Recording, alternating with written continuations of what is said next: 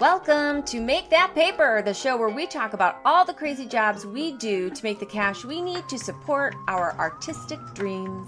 And for donuts. And fitness classes. Yes. And more donuts. And more fitness classes.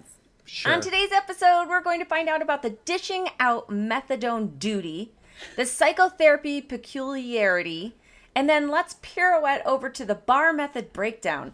We are your hosts, Jamie Parker Stickle.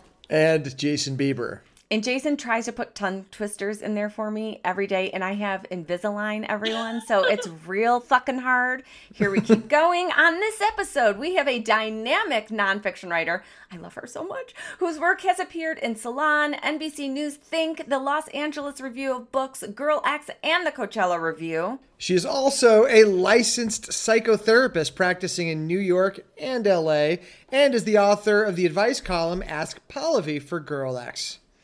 We are so excited to have her on the show. I am so excited. I cannot even believe she hasn't met Jason Bieber before. But please welcome the marvelous Pallavi Yetur. Yeah. God, that was an amazing and incredible intro. And yeah, nice to meet you, Jason.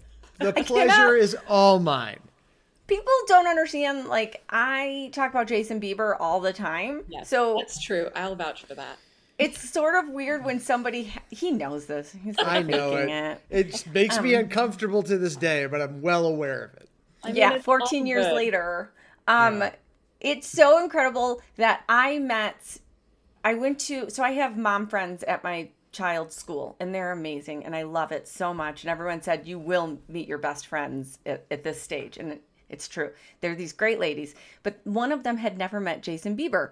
But I talk about him so much that after a brunch or drinks that we went to, just the girls, just the moms, he was dropping Jack off at school, and this woman walked right up to him in the crowd and was like, "You're Jason Bieber, aren't you?" Like, she knew who he was immediately, and he was like, "I'm used to this." I know what this is. I know what's happening here. We're primed to love you already. Oh. He's on the sitcom of my life. Like, you are the sitcom of my life. Aww. So everyone knows you. You're like a movie star to me. Everyone knows your name.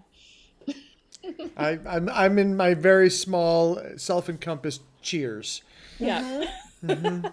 It's true. Nice. Okay. It's very comforting. I just want everyone to know that this is a very special guest for me. It might make me cry. I haven't cried in a minute, but this is a very special guest for me because this is one of my friends from UCR, and she's so talented. And the minute I met her, it was like a door opened up in my world to, like, oh my gosh, this nonfiction writer is the coolest person I think I may have ever met who writes nonfiction. Nice. Okay. Compliment and a burn. No, never. Not a burn at all. It was true. And, like, you were so motivated, and, like, your screenwriting is so funny and natural and witty, and, like, it's the kind of stuff that I want to read and want to see and want to watch. And, you know, when you go to grad school for creative writing, sometimes you get really highbrow, like, I don't understand this, but I'm going to pretend that I did and just be up there with everybody else. And then you understood all of that and then also brought it down to my level for me and wrote stuff that I was like, oh, this is for me. She did this for me, right? Like, Aww. You're so special. And she's an upcoming, almost soon to be super famous screenwriter. So bookmark this episode. Because you knew her when. I knew her when. Wait, I have a funny story about that, because I wrote an essay for one of my workshops about, like, very candidly what it's like to be a therapist. Like, it was, here is stuff that is very annoying and infuriating to me. And so I, like, wrote this essay, and I was finally just kind of, like, expressing stuff that I'd been sitting with forever, and it was very cathartic, and it's getting workshopped, and someone goes, I don't think I'd want this person as my therapist. And then the professor was like, really? Because I do. I know. Thank you.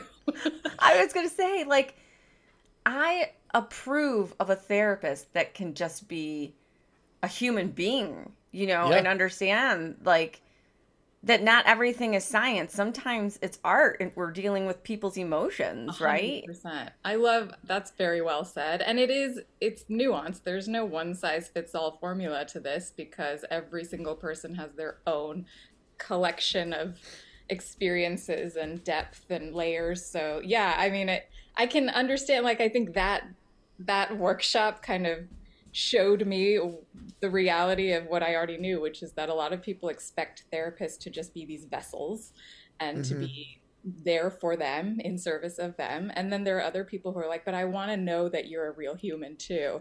Right. So I am definitely leaning more over to that side where I'm like, if I don't allow myself to be a real human and if I allow myself just to be a vessel, I'm going to be miserable. Probably not a great therapist. Yeah, Well, probably not. But let's talk about that for a second because I think that your side hustle is for a lot of people their full-time career forever without another aspiration. Like that was the aspiration. Yeah. Pallavi is a therapist, like we said in the intro, and she is currently you have clients, but you're also a very you're visible online therapist. You know, you do a lot of podcasts and giving of information. And I want to talk about that for a minute because when I see that and then I read comments, I'm always like, she's not giving a free therapy session like in the comment section. Oh my God, like some people who are like, oh, but I have this problem with that. And this is why that doesn't work for me. And I'm just like, well, this is where I'm out.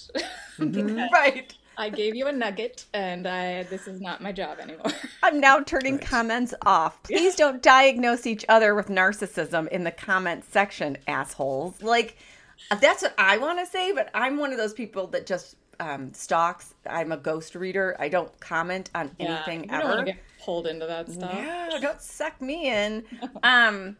But I'm just like interested. Save it for trolling politics. Right? Right, exactly. There are plenty of those out there. They'll take care of it for you.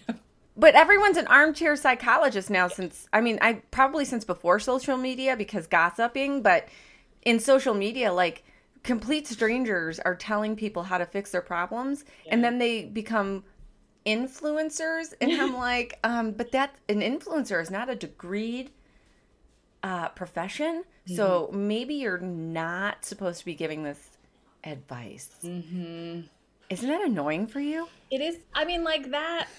It's hard. I think what annoys me about it is that it kind of dilutes what the profession is and it creates a lot of misunderstanding about what people should expect from therapy and therapists. You know, we aren't here to dispense advice for you because you are the best person to know what to do for you. We are just here to help you uncover that. And so people who tell people what to do are actually not helping. And so, but there's a real misconception about like, but I need advice and that's what I want you for. It's like, well, that's actually not going to be the best thing for you. There's also, I mean, like, I know there are people I went to grad school with who I'm like actively concerned about being out there. So even people who are licensed and qualified. Look at Jason Bieber's face right now. Well, I want names. I mean, but also, I but if also, you start seeking one of them out, I'll let you know. Okay. But also, I mean, you do have an advice column. Yeah. But if you read my advice column, it's very much like, I don't know you. And I don't know what's best for you. But here is how I would want you to be thinking about it. Here is what I want you to dig into in order for you to understand what's the right thing to do here. And also, most people who write advice columns do not have a medical or professional degree in the business. Yeah, they're writers. Yeah. You're uniquely qualified with both. Thank you. I appreciate it. There is another therapist writer who has an advice column. Lori Gottlieb has one for The Atlantic. And you'll read similarly in her. She's kind of like, she stays away from trying to tell people what to do. And you can, sometimes it's frustrating to read, but it's like, you can't really do that when you're a therapist. Right. You could be sued because you're licensed. But, you know, writers like, hey, I didn't say I was. I'm not even using a real name. You don't even actually know who I am. Right, exactly. I give advice all the time. It He is not does. You're entitled good. to. Everybody is. I can No, give don't advice tell to him people I that. know, but not as a therapist. Yeah. Do not tell, Right. don't give Jason Bieber permission. That's the last thing he Yeah. needs. I was told by a professional therapist that I can give advice. So, Uh-oh. No. My therapist, and I adore her, told me once, I thought this was a burn too, but it took a lot of time. Like it was like a compliment and a burn. I'm calling back. And but she said, Jamie, you are not a professional. If you're giving advice to people or trying to fix their problems, like who made you God? Like it was like, and I was like, Oh, snap. yeah. And I was like, I I I deeply think that might have just been a straight burn. maybe, Yeah, but I'm no, not but sure. it was because there are people in our family lives that call us on the regular to fix and solve problems for them, Mm, and these relationships, like parental relationships, are difficult to navigate sometimes. And so she was like, and I was beating myself up because I didn't know how to fix this person, right? And she was like, so it was like, but who gave you permission to play God? So instead of like looking at it from the perspective of like that it's an expectation that I do it, and not realizing that I am not, yeah. and I am just a human that is trying to make it through my own life path, and not try to fix the people that raised me because they have, they need me. It was like the best advice I'd ever gotten, actually. I mean, she is the best therapist besides you ever for me that I've ever had, but I never had you. So it makes sense. Thank you. But like I love her still. Like I call her whenever, and I have to tell you, there are some really freaking good therapists out there who love their job and Hmm. just want people to be well. Hmm. And that is like straight up God's work. I'm like, no one gave me permission, but clearly he gave you permission. Nice. Like the people who really like invested in their training and want to be Yeah. better at this, Yeah. like Yeah. I really value the time that I put in doing that because that expertise has been very useful. Yeah. And at the same time, I think my struggle has been like just how much it's tempting to put yourself on the back burner or put yourself aside or even become sort of like a blank, invisible canvas of a person when you're Right. doing this work, especially when I have these other creative goals. And Yeah, I let's always talk about wanted to be a that. writer, and I took sort of this side route into this other career and neglected that part of myself for so long. So Or that were you collecting for that side of yourself? Yeah. I like that, and I will take it. Yeah. You were Collect it. collecting for this side of yourself because I think, especially for screenwriting, well, for novel writing, for nonfiction, we may have stories to tell, but how we tell those stories is a collection of years of time spent living in this body, in this world, so that we can actually, commune with our stories, right? Like, it's hard to listen to a 22-year-old sometimes because you're like, wow, I get where you're coming from and it's tragic. We need to work on how we are relating this to a larger audience because Yeah.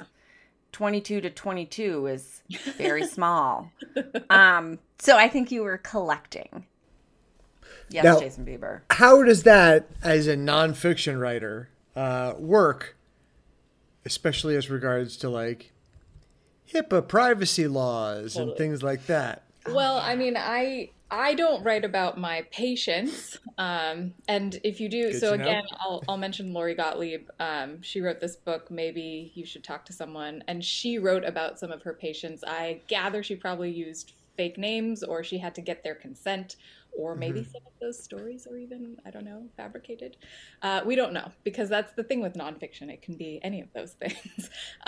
So some people will do that. I keep names out of it, but I'll still sometimes tell stories. And my nonfiction has primarily been about me, my experience, or like my analysis on some sort of movie or TV show, which I love doing. So the concern about that kind of writing as a therapist is this sort of pressure to preserve anonymity because again, the more blank we can be as a canvas, the easier it is to do the work, because transference, countertransference, like we have to take the shape of the person that our patients need us to be. So the more they know about us, the harder that is.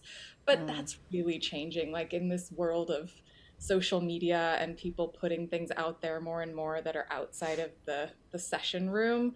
It's maybe not realistic anymore to expect that same kind of like analytical anonymity that we did in like the 50s or whatever. So there's shifts to this, and recognizing that, you know, we all have feelings and thoughts, and like, you know, the way I am in the room is obviously not the way I am out here all the time, but Right. that's something that I've recognized, that a lot more people are putting themselves out there in different ways. Yeah. But that was a concern for me for a long time. Like, am I allowed to say this? Like with that therapy essay, I was like, am I allowed to talk about my ambivalence about doing this work? And then some people aren't going to like it, like that one guy. And then some people are going to be like, yes, bring it, which is what we have to remember, I guess. Not everyone's going to love it. Yeah. Well, I mean, I think it's interesting, because I think what people fail to realize is a lot of people grew up in a world where we had to make choices to be professionals when really we were artists still, and we're living two lives, you know. So like when I was working a corporate job for years, and that was, you know, the marketing people, like they went to school just to do marketing, and I'm like, I got to take this lunch breaks to go audition, like I'll be right back.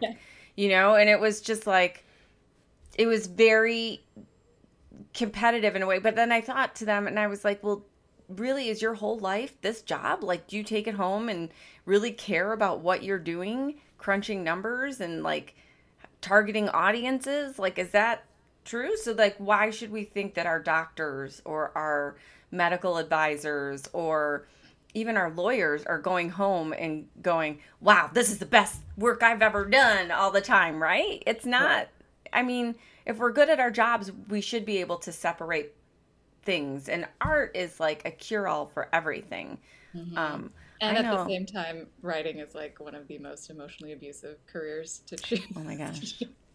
Well, Pallavi, where were you in your writing career or writing ambition when you'd made the decision to pursue a parallel career in therapy?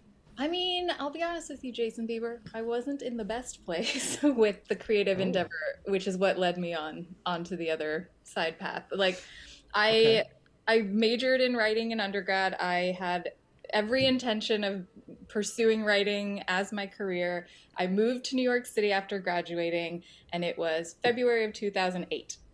And it just turned out to be the worst possible time for me to trying to start out there. I like did informational interviews with people at like Cosmo Girl, and then Cosmo Girl shuttered that year. I interviewed with a marketing person to see if I wanted to do like marketing, writing copy, and that was at Lehman Brothers, which also shuttered that year. Yep. So it just, I don't think that I was able to tolerate the uncertainty of unemployment in that climate before I even knew how bad it was going to get. And so I had to really dig deep. It was actually my therapist who gave me some advice, and for better or worse, she said, you know, I always thought you'd be good at this work. And so that planted this seed where I was like, really? I wonder why she thinks that. Because I was watching that show In Treatment at the time. And I was like, this looks like a nightmare. This guy is having to deal with very difficult people just like shitting on him all the time.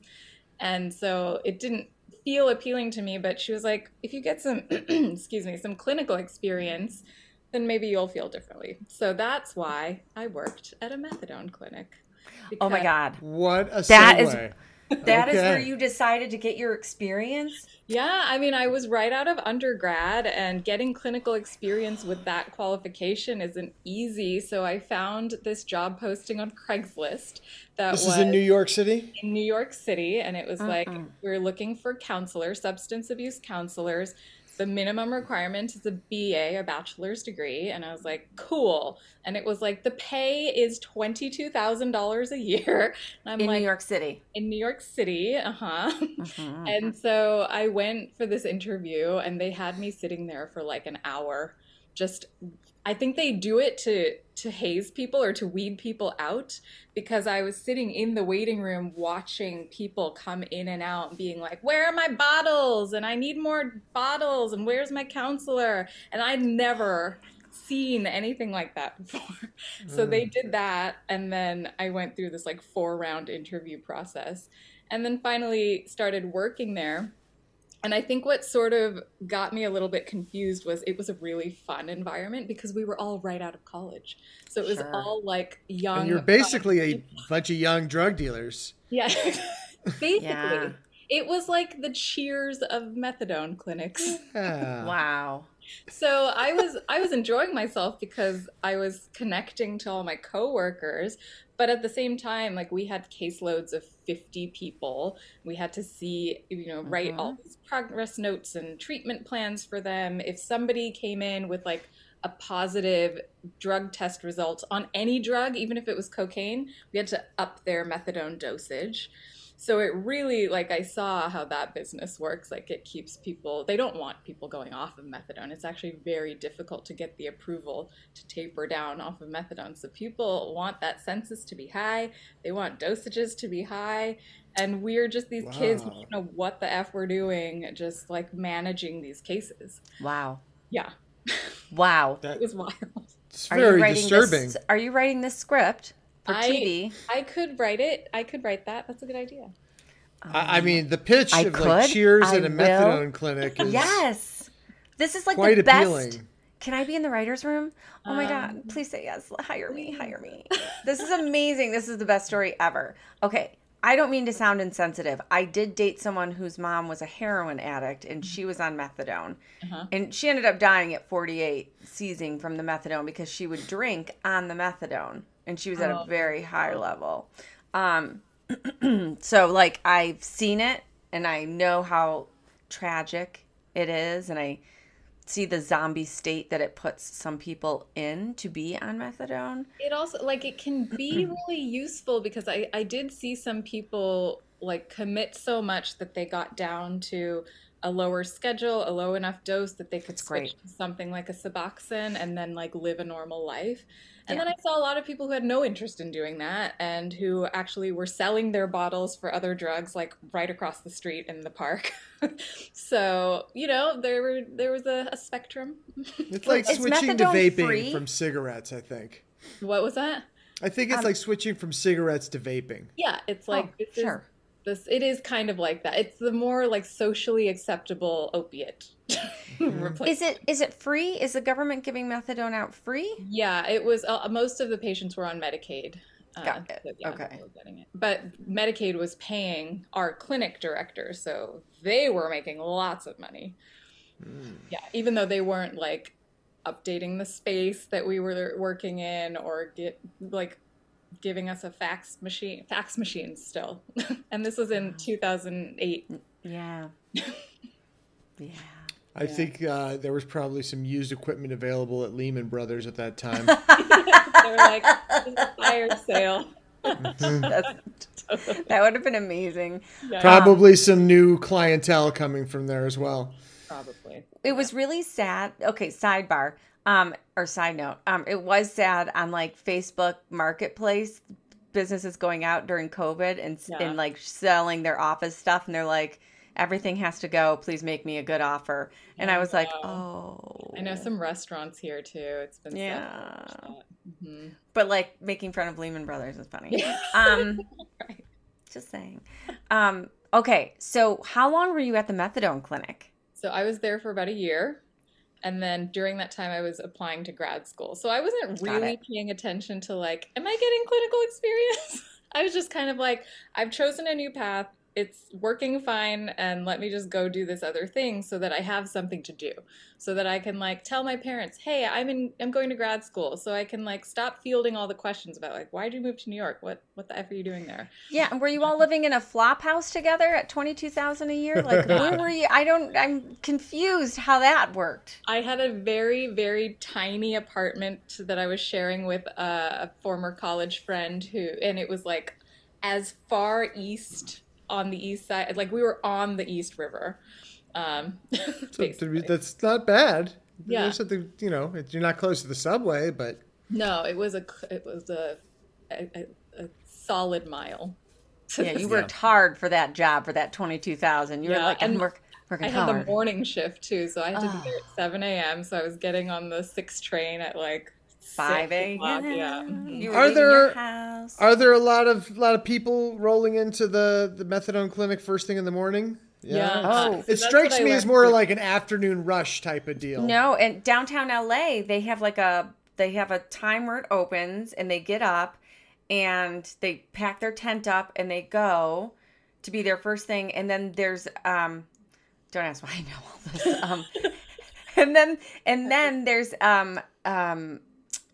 right near it is a place for them to receive a hot breakfast. Oh, that's good. But they have to be there first thing in the morning because it closes at 9, the hot breakfast. So they get up, go to methadone, and then get the hot breakfast. Well, the reason that I was told why people wanted to be there early, right when we opened, is that that's when their cravings were kicking in the highest, right? Like they probably spent all night without anything, and like as soon as they can get their next dosage, they're gonna take advantage of that time. There was actually like only a few people that were approved to get their doses that early. There was just so much disciplinary shit in this whole system. So yeah, a lot of red tape. Lots of red tape, very red tapey. Mm-hmm. But did they didn't have to come every morning. What did they do? A lot of people had daily schedules because you can't send people home with extra bottles if you have an inclination that they might sell them or that they might not be able to use them responsibly. So people have to work up to a reduced schedule by showing good behavior and stuff. Wow. Yeah. So keeping the timelines clear, when you said you're doing grad school, this is grad school for therapy. Correct. Yeah. So I started that in 2009. Are you writing at all at this point? Yeah. No. You're like, fuck the pen. I'm done. I'm like methadoning it. I did some temp jobs. So a friend of mine was working for like Where New York magazine. It was like a tourist, like in hotel rooms type of magazine.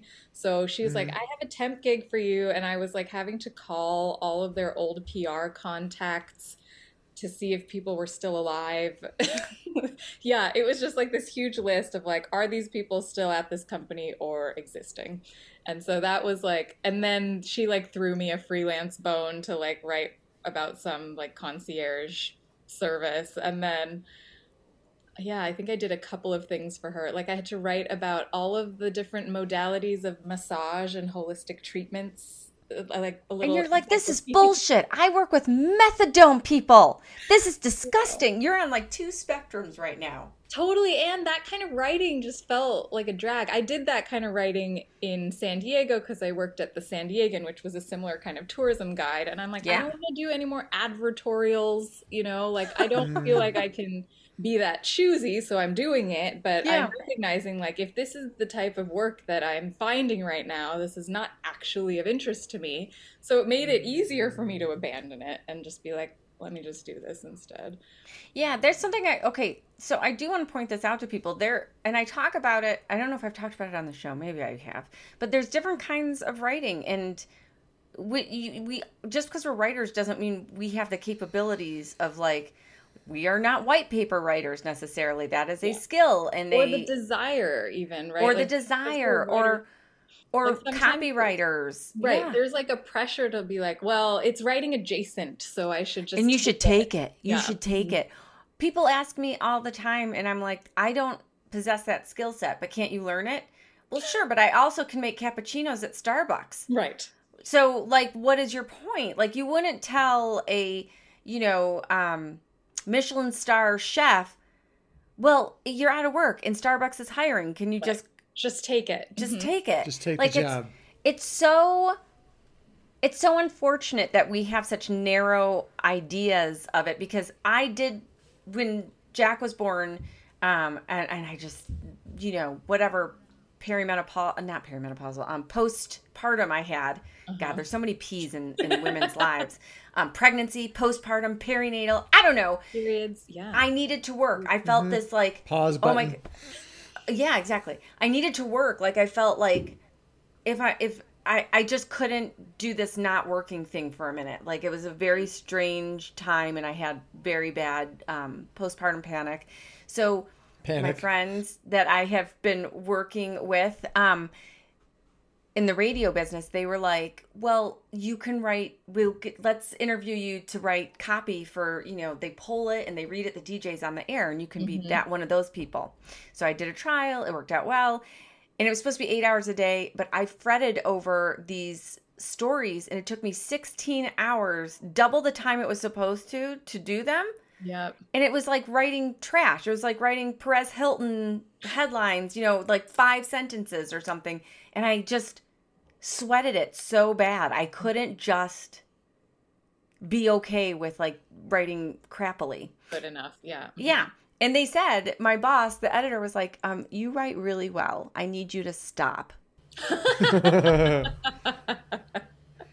You're using too many big words. Yeah, this isn't the gig. Like you have to, and I just was like, number one, yes, I can train myself to do this. 2, do I want to spend all that time on something that I don't see a future in, that I'm not interested in doing? Yeah. That wasn't writing for me. Totally. And like I kept hearing every time I met with somebody like, oh, writing skills are huge. We're always looking for people with writing skills. And I'm no, like, you're not. Great. And I'm, yeah, exactly. Like where and how and what? What they want is Chat GPT, and now they've got it. Yes. Yeah. That's exactly what they want. They want something. Yeah, exact. 100%.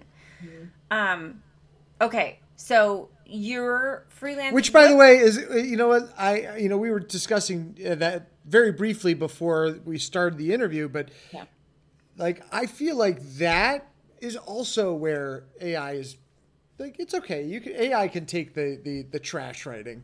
Sure. Like, I mean, if it's something that you don't have a whole lot of people desiring to do, or you're having trouble staffing, like, fine. Right. Yeah. But like, if you're not going to pay people to do it, but don't you want to like, exhaust your workforce options first? Like, no, I mean, the answer is no, they don't, but yeah. They don't. Not when they compare the cost and the time. Yeah, exactly. Yeah, but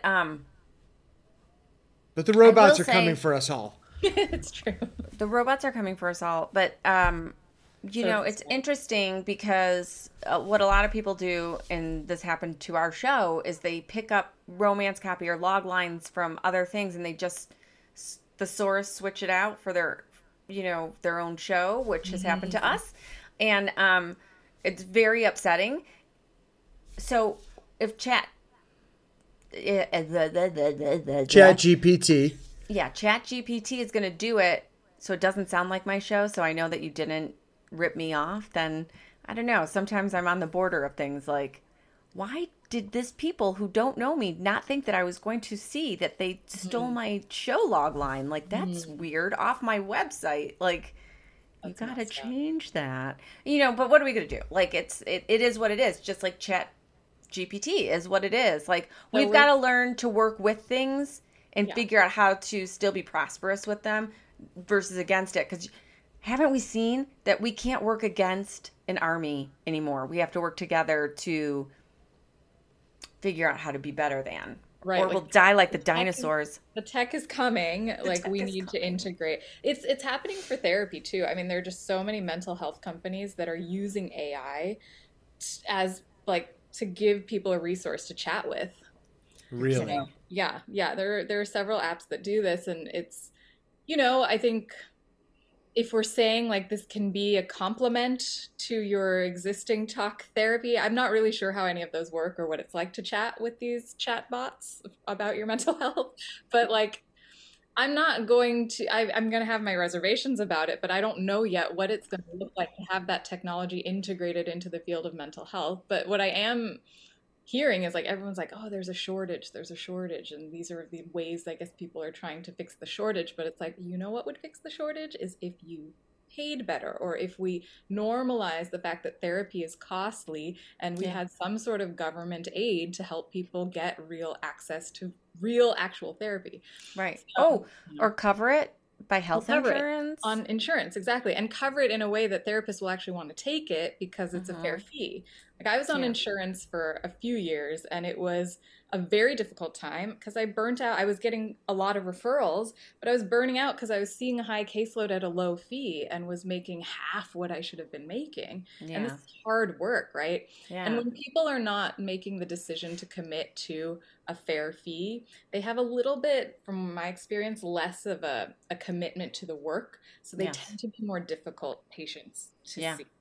Yeah. So, yeah, it just was a whole learning thing. So something you said sparked a question. How much work goes into, like, so there's the hour in the room. Yeah. But how much do we not see of that hour? Like, how much more is there? Well, before you get into a private practice or get into the place where you can actually clinically treat people, you are getting a graduate degree, either a PhD or a master's level degree.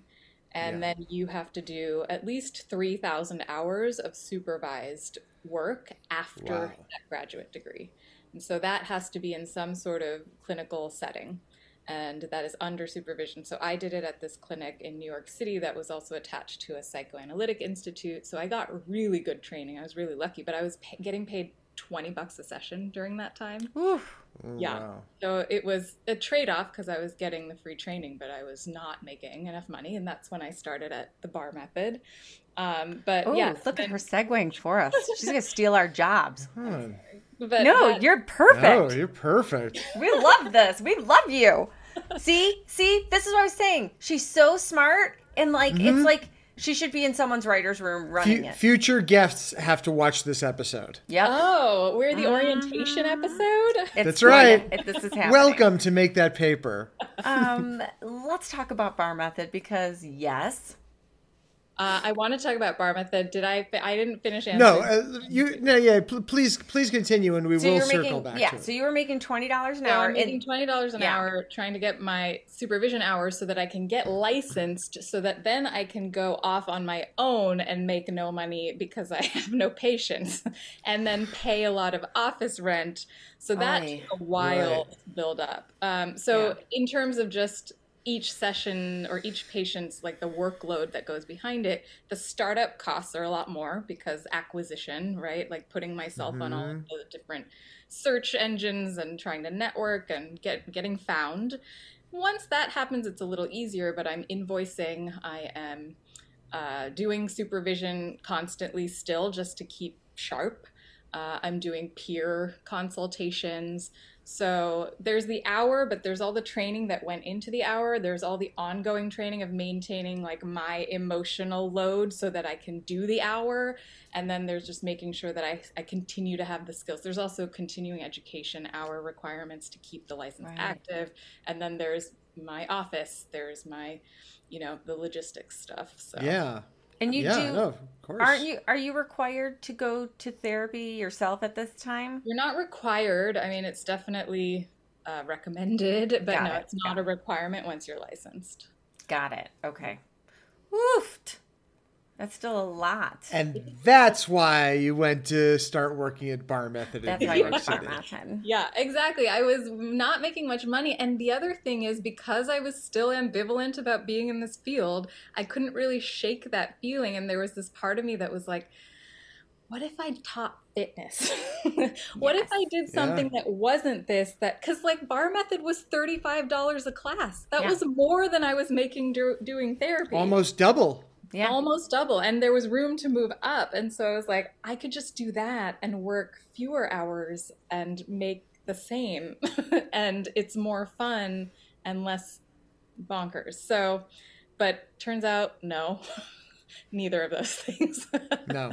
It's true. Because I taught spin classes thinking the same thing. And it was like, nope. I started out in spin and then I was having a tough time, like getting gyms to take take a chance on me. I did like some trial classes for a couple gyms, and then Bar Method was like, well, we have an exclusivity contract where you can't teach any other kind of fitness. I think they've changed that since, but they're like, you have to quit spin, and I was like, fine, whatever.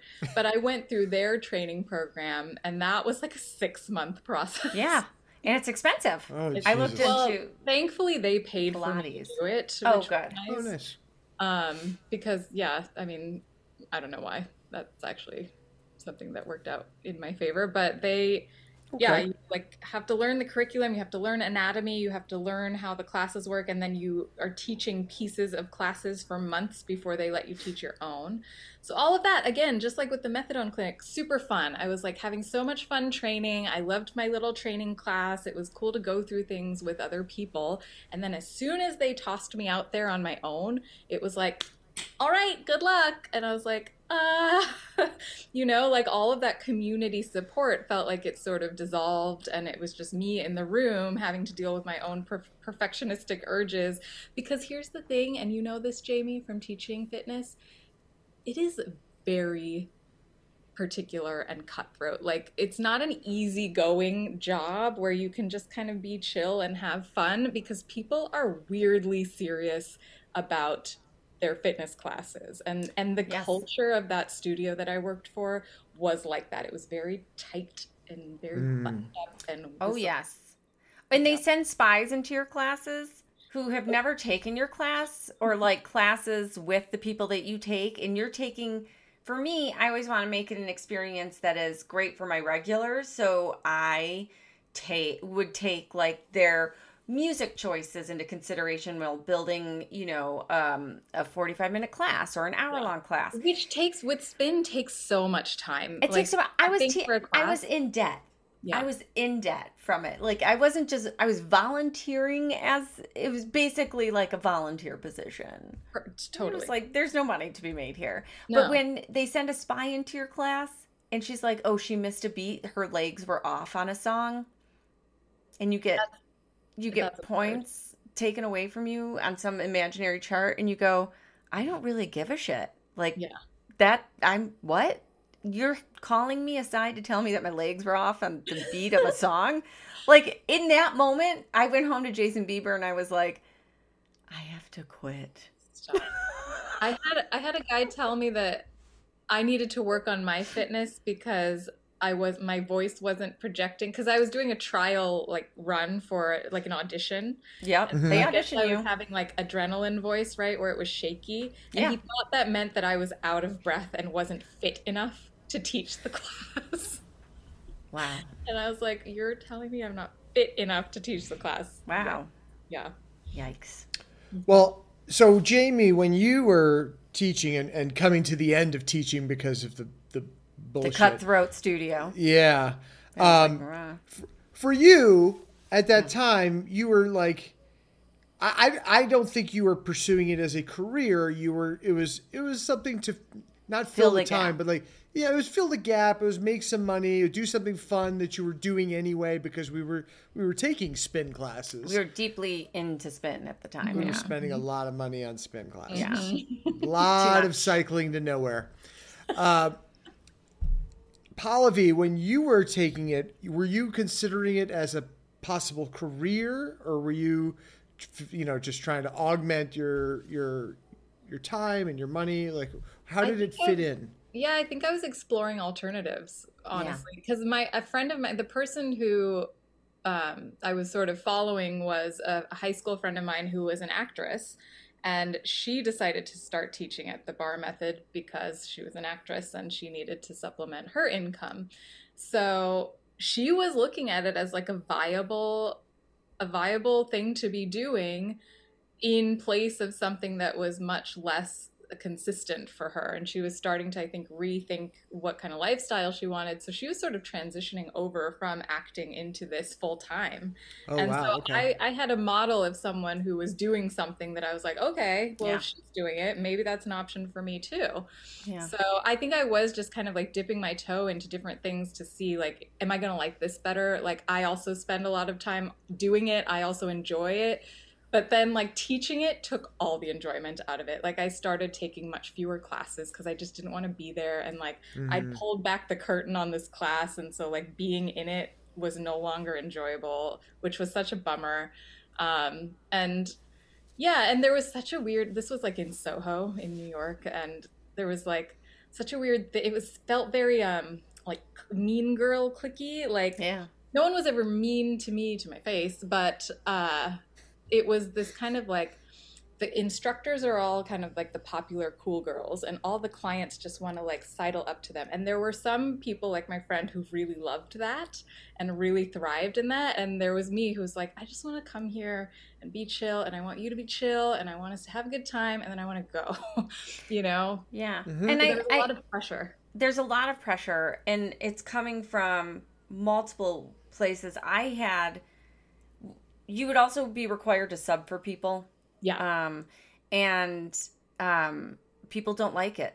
They're like, where's my regular person? Yeah. And there's a lot of like, well, she doesn't do it that way. Yeah. Or like a lot of criticism from clients or riders.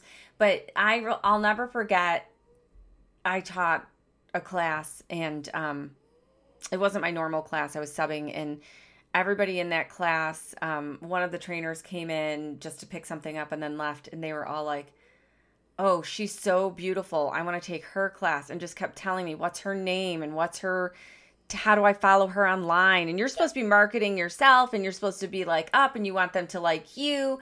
And the whole time they're talking about this other trainer, and I'm not gonna lie, it was fucking brutal. I had just had a baby, and like I was like out of the house trying to be peppy and happy and like friends with everybody, and all they want to talk about is this other thin 15 years younger than me, just out of college, gorgeous woman. And it was brutal, man. It was fucking brutal. Talk about like, we are insensitive people to people. Like we just are. Oh, yeah, not that they need to know like where I'm coming from, but like it was sort of shitty. And I was like, Jason, I hate myself. I hate myself for feeling this way. I hate myself for everything that just happened. Bodies all the time. Like clients, like I remember there was someone who was like, oh, she like had it out with one of the front desk girls, and she came in the class and she's like, I just feel like that girl was so rude. That bigger one, the one who's like a little bigger, she probably shouldn't even be working here. And I was like, are we serious right now? Like, I cannot. It was like such a toxic environment in so many ways. And there was such a thing around celebrity, because we had a lot of celebs coming in for classes, and it was like, oh. Yeah, it's Soho, it's bar method in the, in the aughts. Yeah, exactly. Yes. And my big claim to fame was, Dakota Fanning took her first class with me and then signed up for the membership. And it was like, oh my God, like finally I have something to my name that like will make these people respect me. Right. And it's sort of bonkers. Yeah. So how did you end up transitioning from that, and just, did it go from that, you finished getting your hours so you could get your license and decide like, okay, I'm going to put everything into this for a minute and just be this? Yeah. And how long were you doing bar method? I probably taught it 6 months after I had gotten like fully trained. So I was probably there for about a year. But that whole 6 months of teaching on my own, I was not having fun. I was just, feeling like maybe this is not it for me. And then after I stopped teaching, I started going back to classes, and it was fun again. So I was like, yeah, this was probably not the right choice. So that fitness, and I went back, finished my hours, started my private practice, because I was like, let me just get this license, and like I can have autonomy. I can sort of call my own shots and see how that goes. Yeah. But yeah, it was very difficult to do that. It's really hard to set up a private practice on your own without a whole lot of support.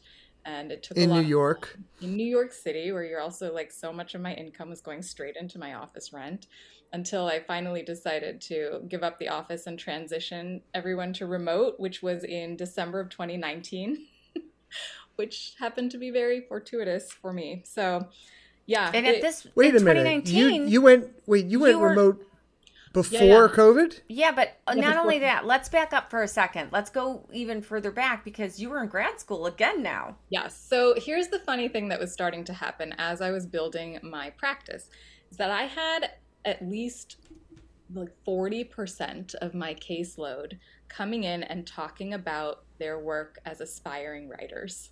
Oh, I was crap. like, this feels bad. This sucks. Yeah. And so I was talking to my therapist. I'm like, these people just keep coming in and talking about writing and their writing careers and what they're trying to do. And it's making me feel all kinds of stuff that's making it difficult for me to be in the room with them. Oh, And so shit. my therapist is like, well, you know what envy is, right? It's just a signal that you want something. And I was like, Oh, let me write that down because I didn't know that. What is envy? shit. Keep going. So I was like, shit, she's right. And so I was like, I've been neglecting this part of myself. And it's like through some cosmic joke resurfacing in my life and like trying to bash me over the head with like, what are you doing? Why aren't you doing this? And that's when I started looking into grad programs and for MFAs, because I also recognize like probably part of the reason why it was so difficult for me to totally give up on writing in the first place is that I didn't have a community around it. I didn't have guidance around it. I didn't know where to go to develop this career. So I was like, I could go back to a writing career and try to navigate it on my own. But I think what I know I need and what has been clear from the methadone job or the bar method job is that the community aspect is really important. So I wanted to go to an MFA program, but I was still living in New York City. I was still working. So I looked at low residency programs. I chose the best one, I think. The one that I went to. Yeah, exactly. So I started in 2018. That's after I had been practicing privately for 3 years. And so I was doing both. I was doing that and that. And then through that, you found community so much so. I like to take credit as UCR does. The UCR program people, we're always like, oh, we take credit for that, right? Because you moved back to LA. Yeah.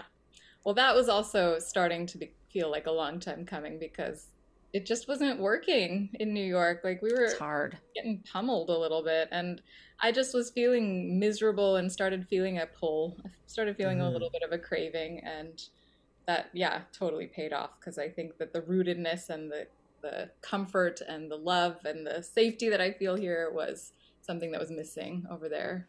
Yeah. And I think that the writing community in LA, by and large, is so different than New York, where it is more of a community. It is more of writing partners and group work and workshopping and all of that good stuff. And and everything in New York was starting to feel difficult. It was starting to feel like pressure. Whereas here, it's people are trying to do this, right? Every coffee shop you go into, there's someone working on their script because the business is here.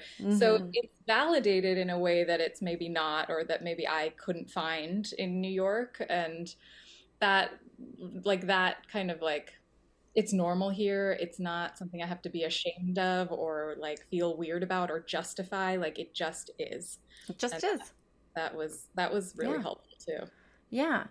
And I love that. And I love that you're focusing on writing, TV writing, film writing, screenwriting right now too, because you have such a strong voice and you have so many creative ideas. And I just think that like the next thing we see is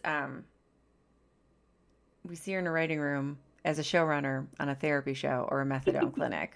I'm just putting it out there to the universe because that's, I mean, look at, have you been watching Shrinking? Is that the one we're watching? That's the one. I haven't watched it. Do you guys like it? Girl, it's really fun. So good. Okay. And I see you on that show. From a therapy standpoint, I think you might have some notes. Yeah. For sure.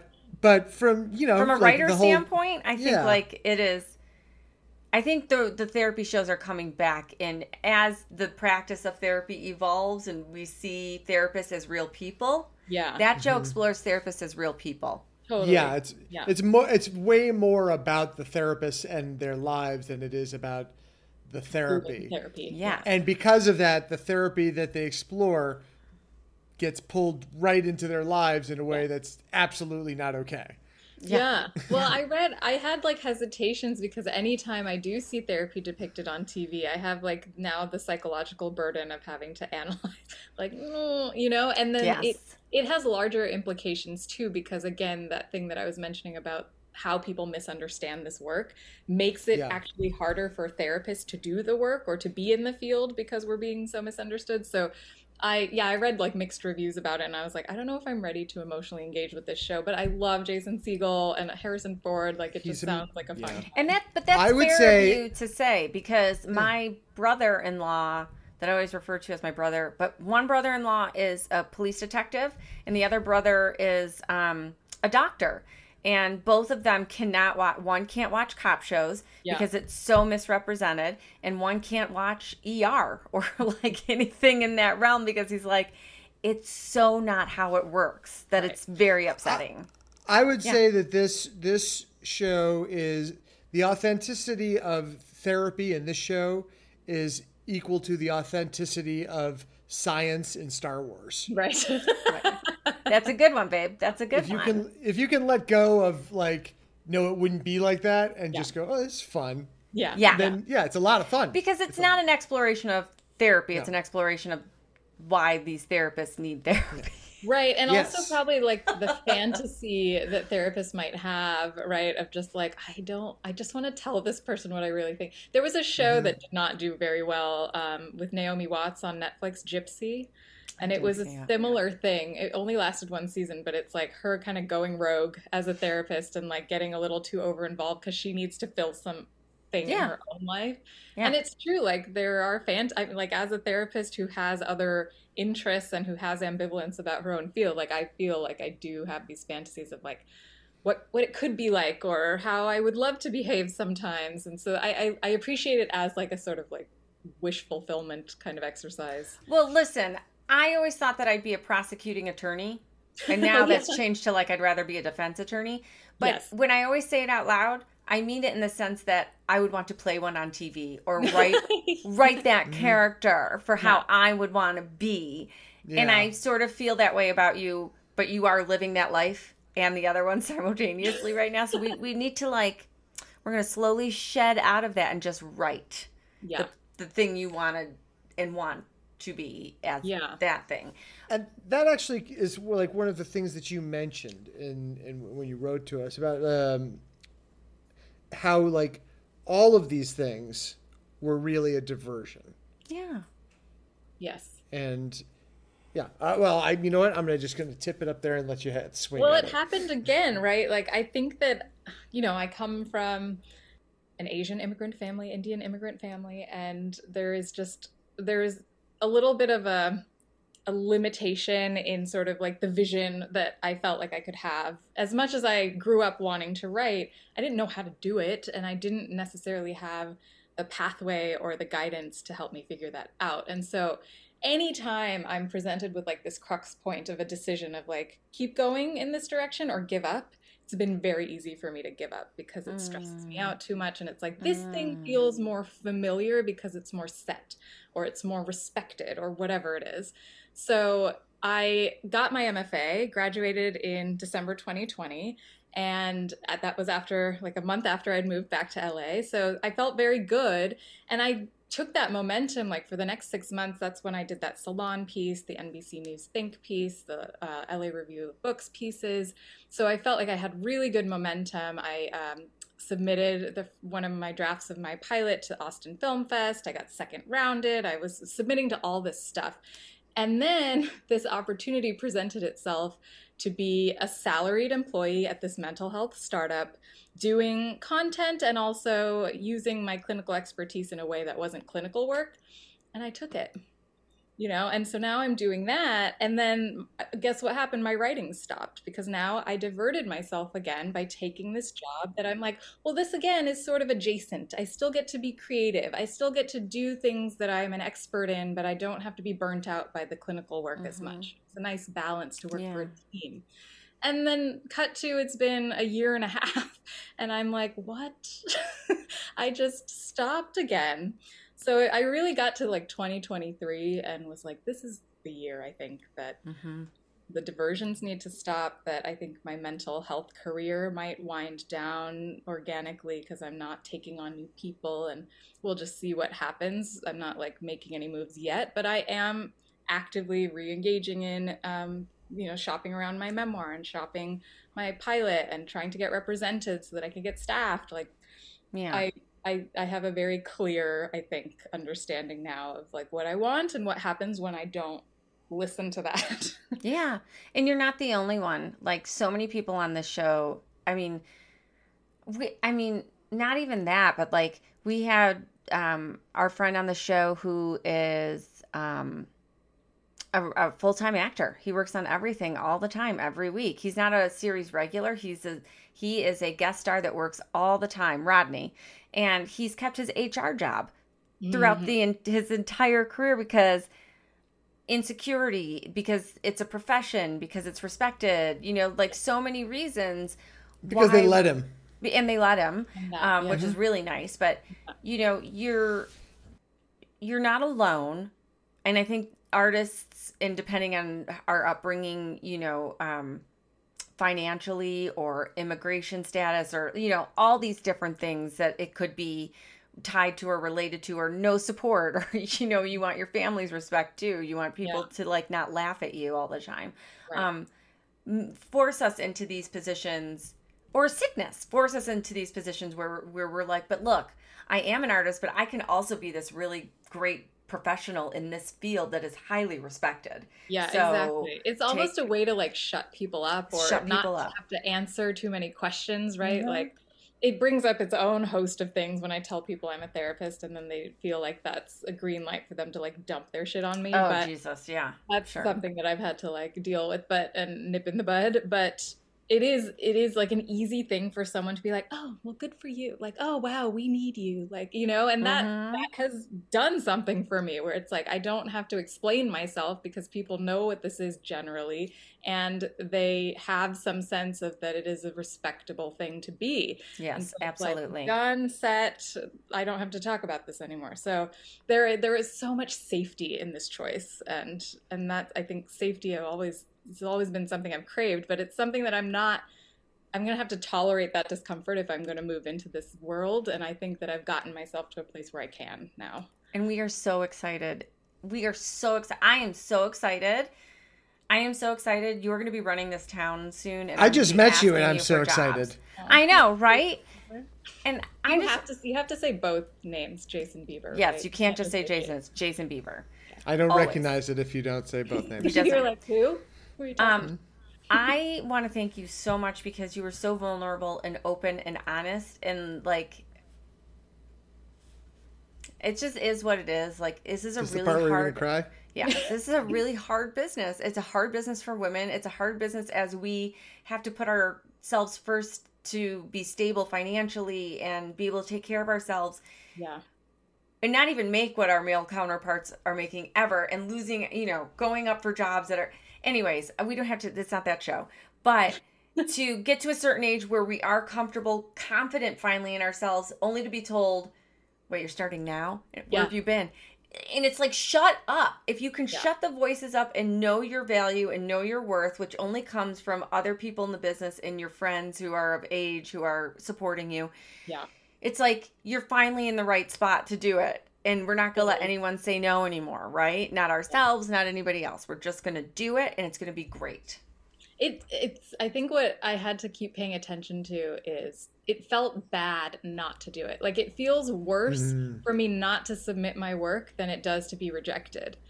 And that is what I recognize. It was even like when I went to the reunion of our program in December, and I talked to our program director, the beloved Todd Goldberg, and he was like, what are you doing? He's like, you can't not be writing. I need to see you out there. Yeah.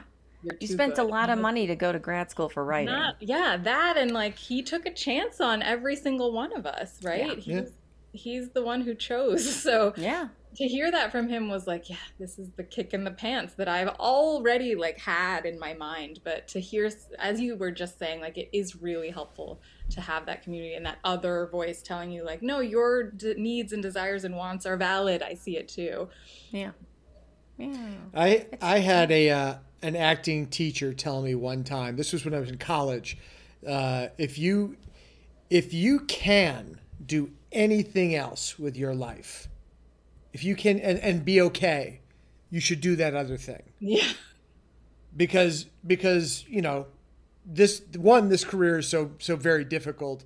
And he was talking about acting, but I think that it applies to writing. I think it applies to all of these creative careers. Yeah. So in my youth, I took that just to mean this career is so hard. You should take whatever easier thing you can do. Mm-hmm. As I've grown and as I've tried other things, other day jobs, other side hustles, other careers, I've come to realize that what it means when he said, if you can, it's not just if you're capable or if you can get the job or if you're, it's if you can, like if you can be okay with it. And if you can't be okay with it, then you have no choice but you'll just keep coming back to where we are right now, where it's like, I've done it. I've made money. I'm comfortable. I'm losing my mind because I'm not doing the only thing that I can do. Yeah, right. Exactly.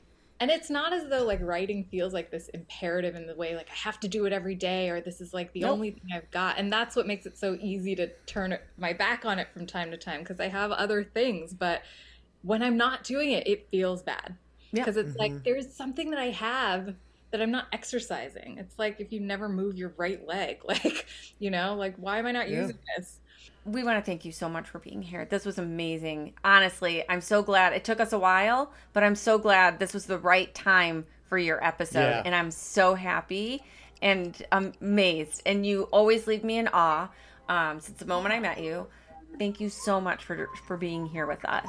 Thank you. I was actually nervous about this one because your podcast is so amazing and it was a long time coming, but this was such a pleasure. Thank you both so much. Thank you. And so great to meet you. Yeah. You too. She showed on Monday, made love on Tuesday. On Wednesday she was down. We fought on Thursday, made up on Friday. But now I'm losing ground. You call me lazy, you think I'm crazy. So why'd you come around? She want my money, but I got no money. This ain't no savings and loans.